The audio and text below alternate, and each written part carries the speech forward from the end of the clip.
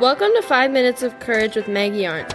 This podcast focuses on God's Word, the Bible, and how much God loves you. Our goal is to show you throughout Scripture how loved and valued you are by the God of the universe. 5 minutes is all you need to be filled with hope, joy, purpose, and yes, courage. Now here's your host, Maggie Arndt. Hi everybody, welcome back to 5 Minutes of Courage with me, Maggie. We are in the first week of Advent, which is the week of hope. And if you caught yesterday's Devo and read a little bit about the homework, you'll know that there are 4 weeks of Advent, each representing hope, faith, joy, and peace in that order. And then the fifth candle in the middle, which would be the Christ candle, and that's for when Jesus comes. And so we are celebrating Advent, which comes from Adventus, which means the arrival. So all of December is based around the arrival of Jesus. And this week in particular, our little Devo group is talking about light, which seems like a very simple concept. But today we are going to set up camp in the Gospel of John in a couple different locations.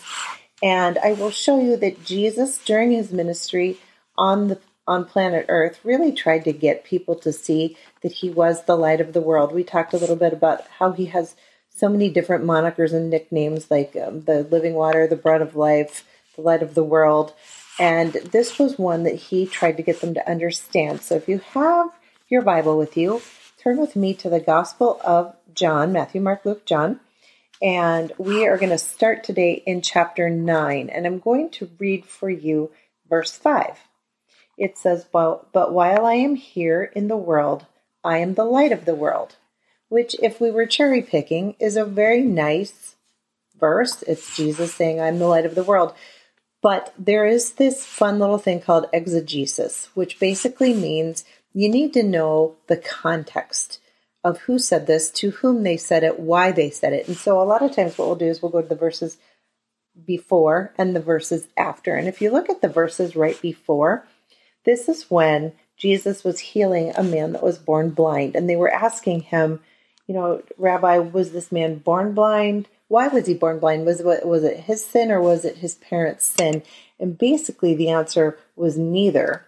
And Jesus says in verse 3, this happened so the power of God could be seen in him. We must carry out the tasks assigned us, by the one who sent us.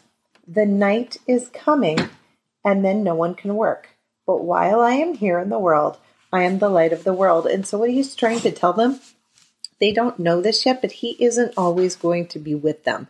He isn't always going to be able to be the physical light of the world. The night is coming. The time is coming when he won't be here anymore. And so Jesus speaks in these metaphors and parables to try to help his disciples and the people listening to him understand what's going on. So another time that we see him talk about himself as the light of the world is also still in the Gospel of John, this time in chapter 8, verse 12. And he says, Jesus spoke to the people once more and said, I am the light of the world.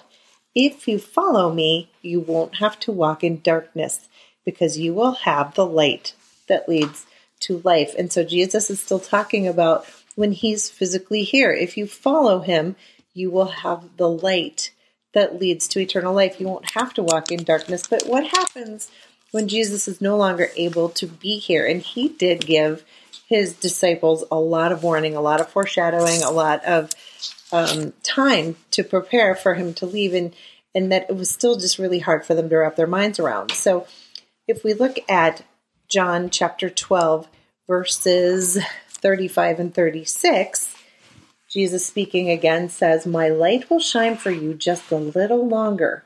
Walk in the light while you can, so the darkness will not overtake you. Those who walk in the darkness cannot see where they are going. Put your trust in the light while there is still time. Then you will become children of the light. And it sounds like he is being cryptic and speaking in code again. But what Jesus is telling them is, I'm not going to be able to stay here with you forever. But what he's doing is foreshadowing in the book of Acts when the Holy Spirit comes down upon them. And that's actually what happens to us. So when we accept Jesus into our lives, when we call ourselves Christians, when we claim him as Lord and Savior, and the person upon whom our salvation rests, then the light of the world, the Holy Spirit, then enters into us. And so even though the darkness has come and the physical darkness of winter, but the darkness of a fallen world, we have been given the gift of that light.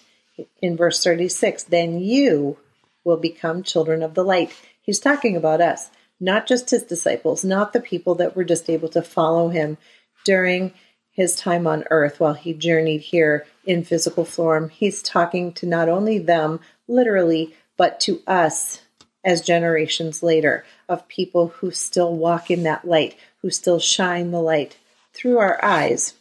And I have heard it said several times now, because I know there are many, many pastors and devotionals being taught this week about Advent, about light, about candles.